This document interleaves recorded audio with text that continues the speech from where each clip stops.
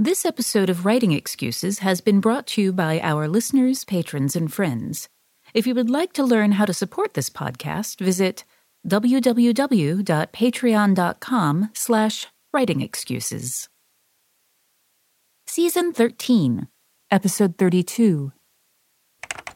This is Writing Excuses, how to handle weighty topics. 15 minutes long. Because you're in a hurry. Oh, and we're not that smart. Don't mind me. Yeah. Don't mind me. I'm Brandon. I'm Mary. I'm laughing. I'm Amal. I'm Maurice. And we are going to talk about dealing with very weighty topics. We were off to a great Right. start. We are off to a fantastic This is start. called nervous laughter. That's what this is. So I wanted to make sure we did a podcast about this year when we're talking about character, because it's going to come up in your writing and you're going to think about it. And we want to deal with on the podcast how and if you should, and these sorts of things, tackle characters who are suffering from difficult things like racism or sexism, or people who are very different from yourself suffering from prejudice or whatnot, or even just kind of approaching someone very, very different from yourself in your fiction and doing it in an appropriate way. And I wanted to actually pitch this at Maurice first, because I know you've done weighty topics a lot in your stories. How do you make the decision to do this, and how do you approach it? Well, part of it is just a function of who I am, honestly. I mean, it's part of my worldview. It's part of what I consider my writer's voice. And so, it's a matter of, I don't know, when I sit down to write something, it's like, what am I feeling at the time? Where is my heart space? Where is my head space at? And then I just sort of dive in from there, because that's obviously what I'm thinking about. It's obviously on my heart, and that's the space I try to write from. That I think is what plays out as authentic to people when they read it.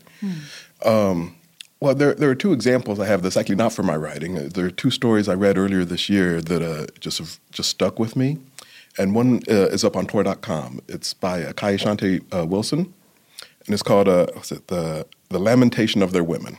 And it is a powerful, absolutely raw story. And it tackles racism, being marginalized, and police brutality, all in one novelette. And it is kind of a tour de force of rage in a lot of ways. But it is one of those things where it's like, we're now past writing. We're actually, you can almost like see Kai's heart at this point. I mean, and it's just all over the page. The second story is by Cheshire Burke, and it's called Say She Toy. And it's a story that's up on Apex Magazine. And it's about a robot that's black. It's basically an advanced black sex doll. And the abuse that is heaped upon this sex doll by its users. And it's just this, almost like this monologue of, this is what I am experiencing. Is this all to my existence? That sort of thing. And it's a heavy story. And like I said, it's tackled so brilliantly, and Cheshire has such a deft hand with this sort of writing. It's like we are, and from the opening line, I can't even tell you the opening line. You will know when you encountered the story from the very first line of the story, and it hits you right in the face, and it grabs you right there and says, "This is what we're talking about, and you're going to go with me for this ride." So let me kind of expand on that and ask the why. And this is for any of you, or the how. I mean, what are these authors doing that is making these stories work? You say deft, words like that, and handled so carefully. What are they doing? What can our listeners learn from them? So what you were describing, Maurice, it seems to be like those are two instances of people. I mean, so Kai and Cheshire are both black, and they're writing about experiences that are like that the black people experience.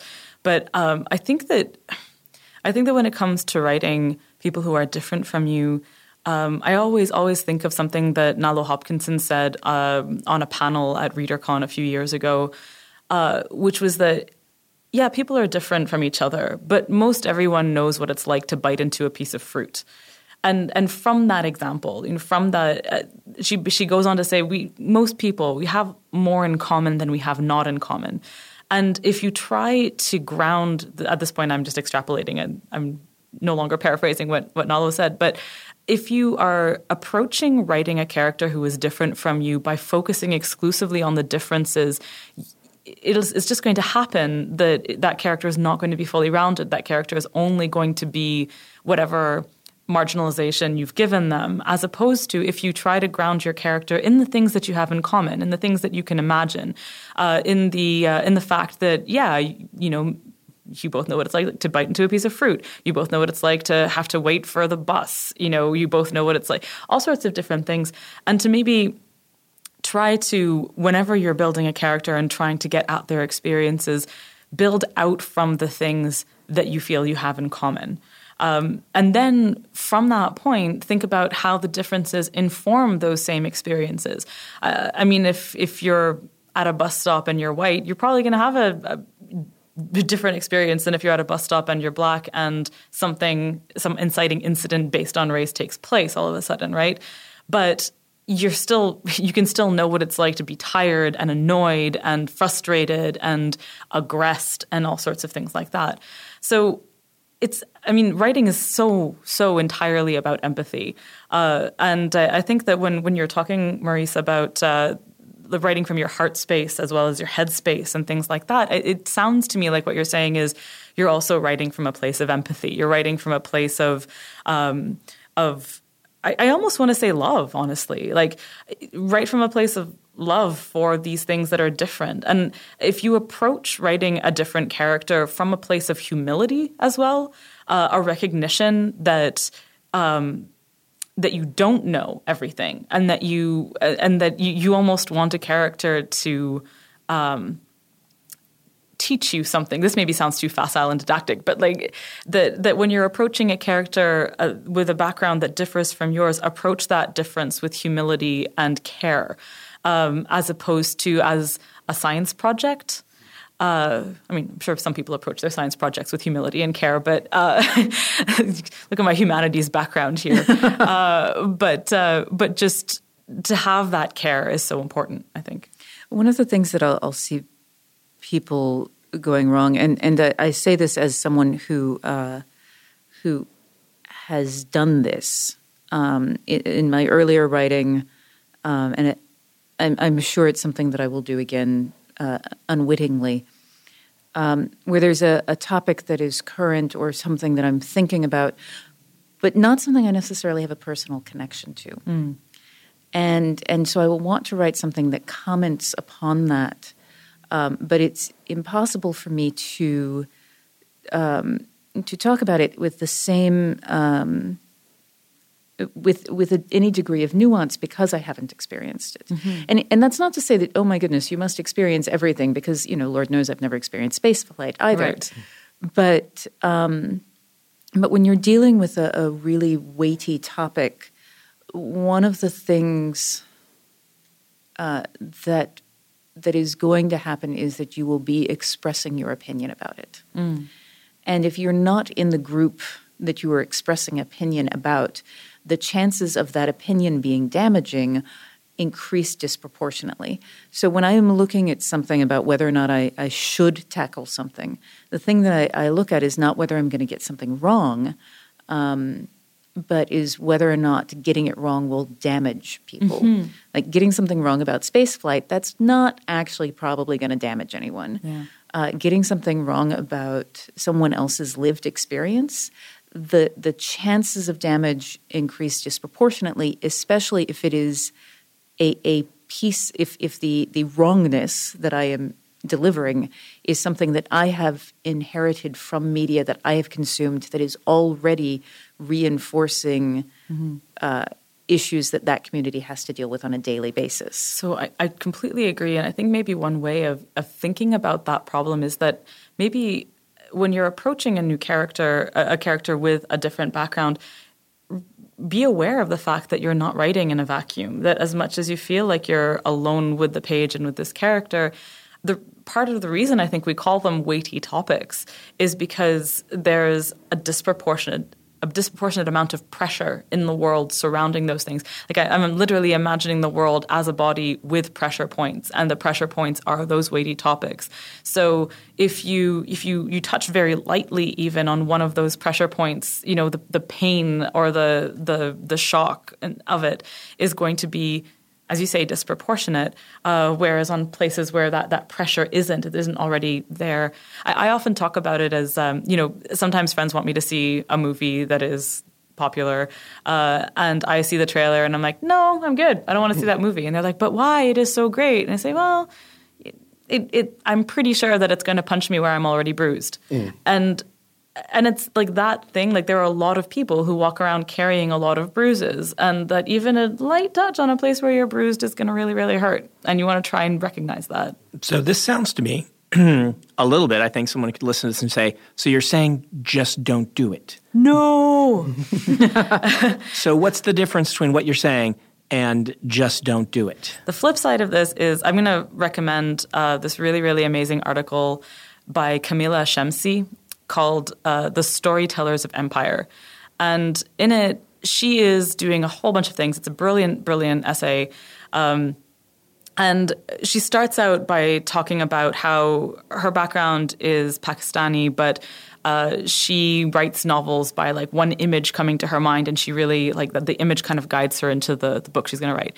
And the image that like kind of burned itself onto her brain was about Hiroshima, and how when the bomb went off, patterns from people's kimonos were burned onto their skin. And she suddenly got this really vivid image of someone with a kind of kimono pattern on their back and stuff. And she wanted to write from that. And so she dove into teaching herself about the history and the culture and everything.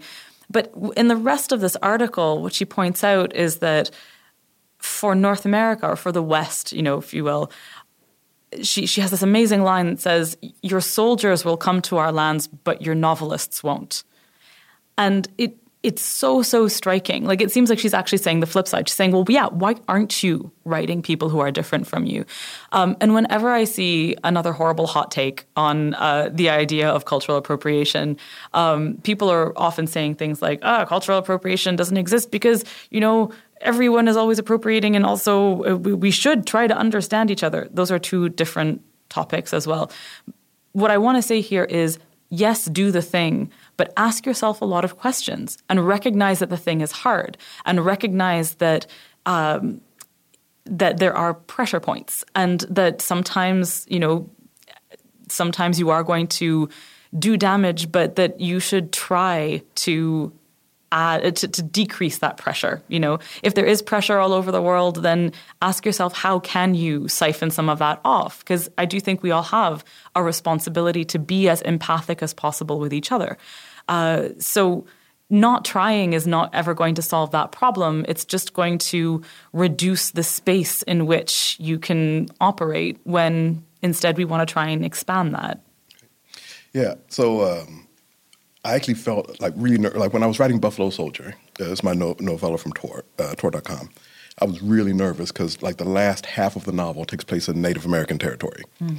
So I have Native American characters. I have reimagined Native American culture, the technology, their cityscapes, everything. So it's a complete reimagining.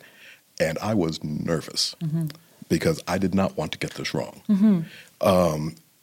In fact, actually, it kept me. Actually, that nervousness actually triggered some writer's block in me. So I actually set the project down for, I think, like 3 months, because I was in my head, I was already picturing the social media backlash on me, and so that alone kept me from writing. I was like, oh man. But then I had to like trust myself as a writer, and like, well, I'm doing the job of a writer. I'm being empathic, and I'm doing my research, and I'm being careful in what I'm doing.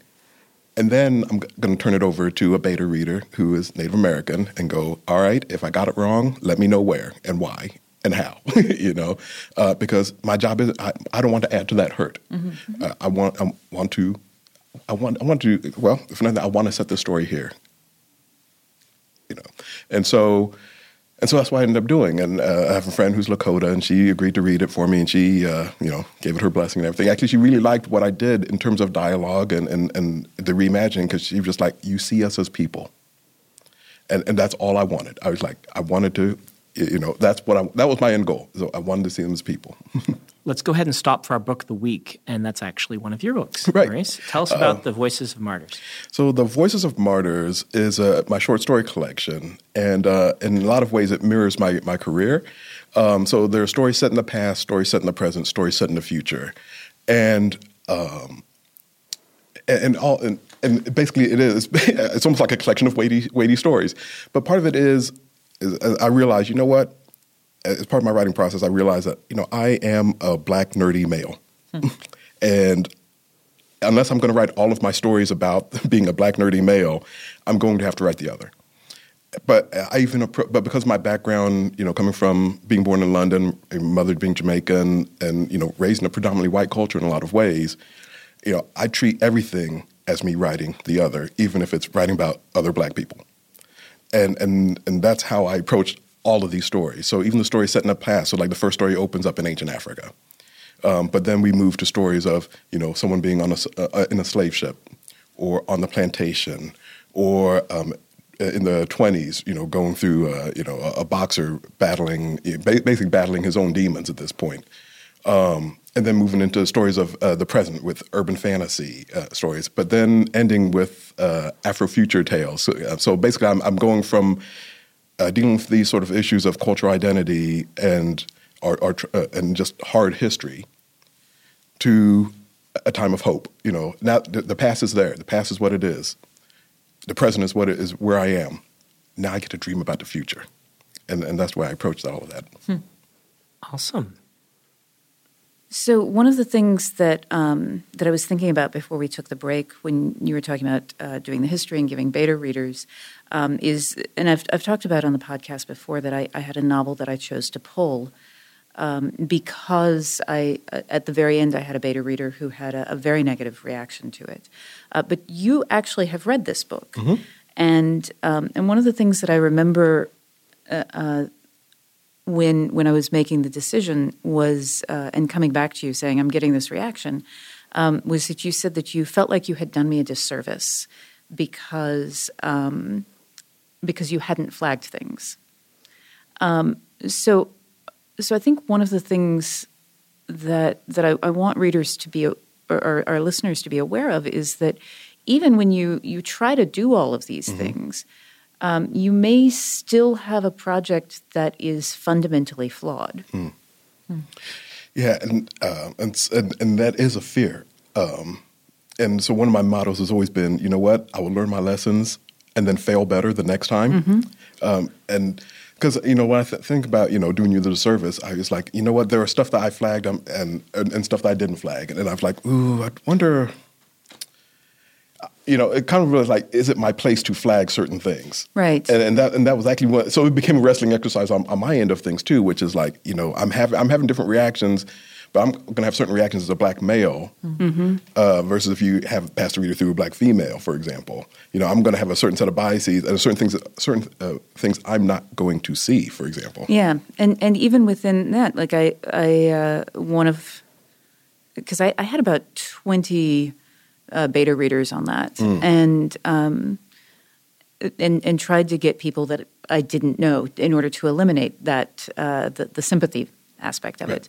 And one of them, when I went back and said, I just wanted to let you know that I pulled the book because damage, she was upset because the book spoke to parts of her life, but her life experience was very different from the life experience of some of the other people who had read it. And that's one of the things, recognizing that your readers are not your readers are not a monolith any more than characters are, right. Which is why I have begun using the metric of what is the damage that, and that is it's a tricky thing. Like I don't think that there is actually an amount of research that you can do to make a book that will be flawless and harm no one. Right. And this is the thing too. It's so difficult to control for what will harm or what will help people. I think about this a lot partly because I'm a critic as well. So a lot of the time, the way that I've seen discussions in publishing shift as to whether or not a book should be published, a lot of the time I look at that and go, but surely there is room here, or there's a role for discourse to play, for people to actually have a public conversation about the elements of a book that are harmful or helpful and how. And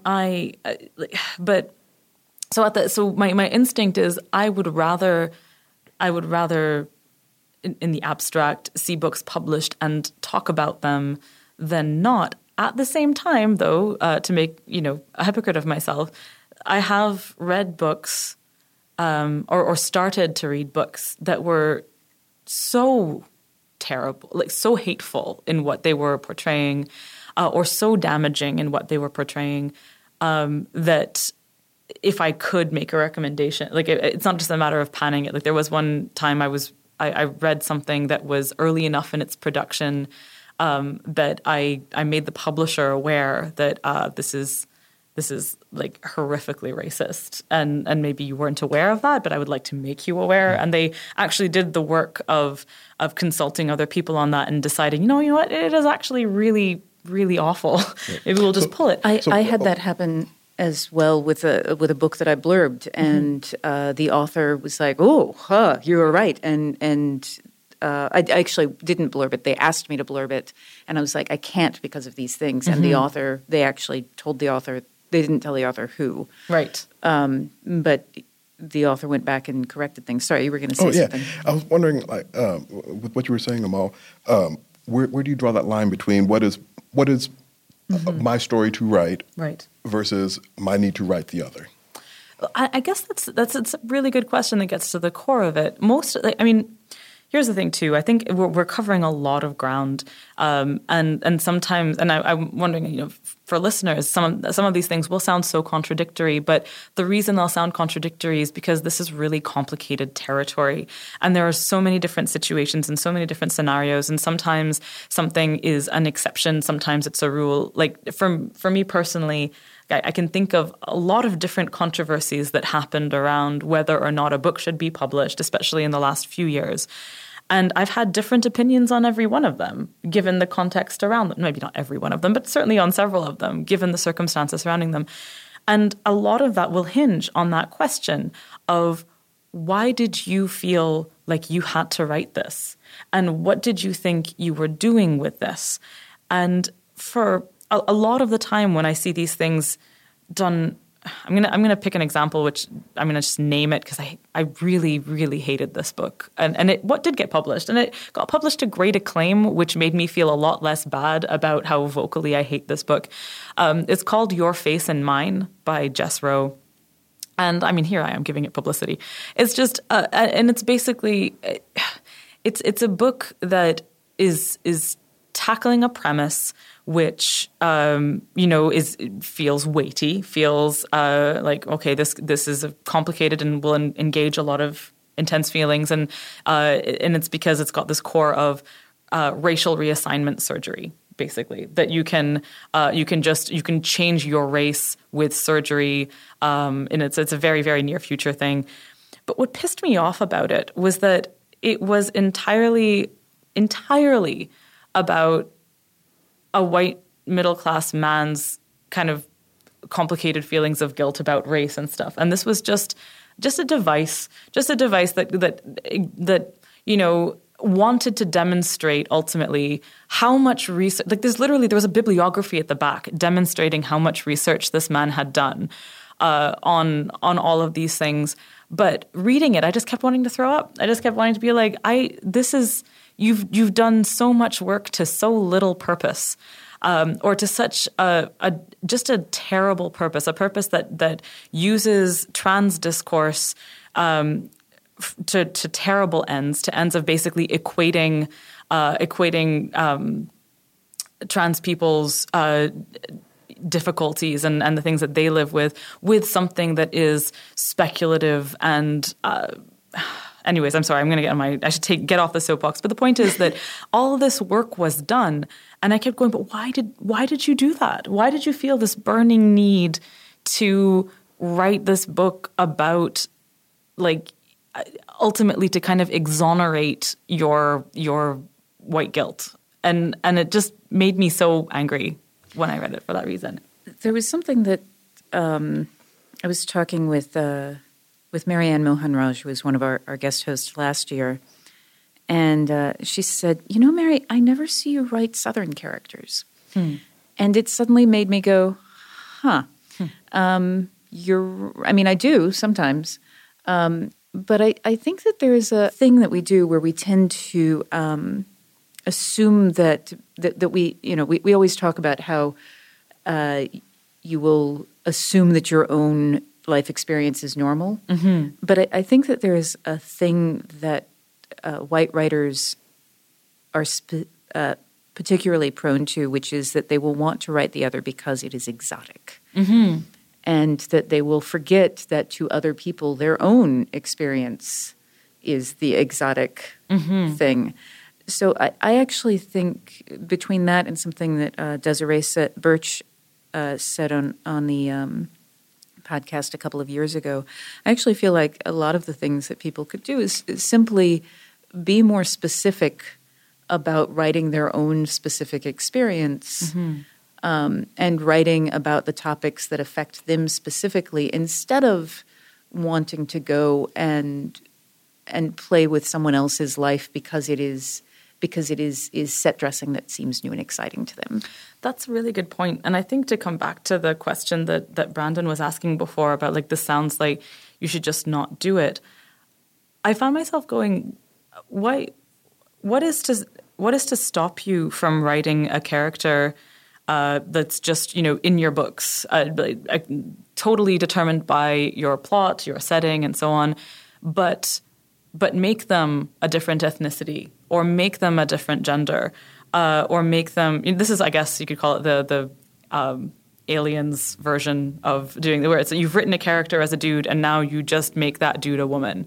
And there's criticism about that kind of approach, but I think that one of the reasons that people react so strongly to the absence of diversity in books is that a lot of the time people do just want to see not their pain or their marginalization represented, but people who look like them and talk like them and experience the world like them getting to have adventures or getting to be the protagonist of a novel that isn't about pain or getting – because there is a sort of ancillary thing to all of this, which is that one of the unfortunate results of these conversations when people are too afraid to do the work of representing whoever is other to them, it falls on those people those who are of underrepresented ethnicities, backgrounds, and groups, and so on, to only be able to tell the story of their pain, and to only to have their pain be the only currency they have in a marketplace of ideas, and that really disturbs me. And I could go on and on about that, but I won't. But it just that's something that I would like to see lifted as a burden as well, to just be able to have characters of all different backgrounds going on the kinds of adventures and interesting things that we love in science fiction and fantasy. Yeah, you don't have to equate representation with trauma. Right. All right. We could go on forever. This has been a 30-minute podcast already. Sorry, guys. Amal, will you give us some homework? Yes. So this is basically, this is a little tricky. It's maybe more of a sort of shift in perspective than it is about generating something new. Basically, if you've ever maybe it's more of a revision exercise. If you take something that you've written where you've represented someone from a group that you are not part of, and write a scene in which a person of that group is reading the thing that you wrote. It just kind of forces you to imagine the fact that someone of of that background will probably encounter your work and see where that takes you. All right. This has been Writing Excuses. You're out of excuses. Now go write. Writing Excuses is a Dragonsteel production, jointly hosted by Brandon Sanderson, Dan Wells, Mary Robinette Kowal, and Howard Taylor. This episode was mastered by Alex Jackson. If you aren't familiar with Locus Magazine, they're a long-standing and respected website, magazine archive, and resource for science fiction, fantasy, and horror. Basically, they're the industry magazine for our genre. They also run the annual Locus Awards, a top-tier award that recognizes new, diverse, and excellent voices in speculative fiction. They tell the storyteller's stories through author interviews, book reviews, curated reading lists, international industry news, obituaries, and more. Locus has meant a lot to me, both personally and professionally. In my career, I've been interviewed by them, and I've also turned to them as a source of understanding who is involved in the industry. Locus is holding their annual fundraising drive to keep their doors open, lights on, and future bright. I'll be contributing to their crowdfunding campaign by donating a cut scene, some original art, and a couple of other things like, do you want to do a one-on-one chat with me? So join me in supporting Locus.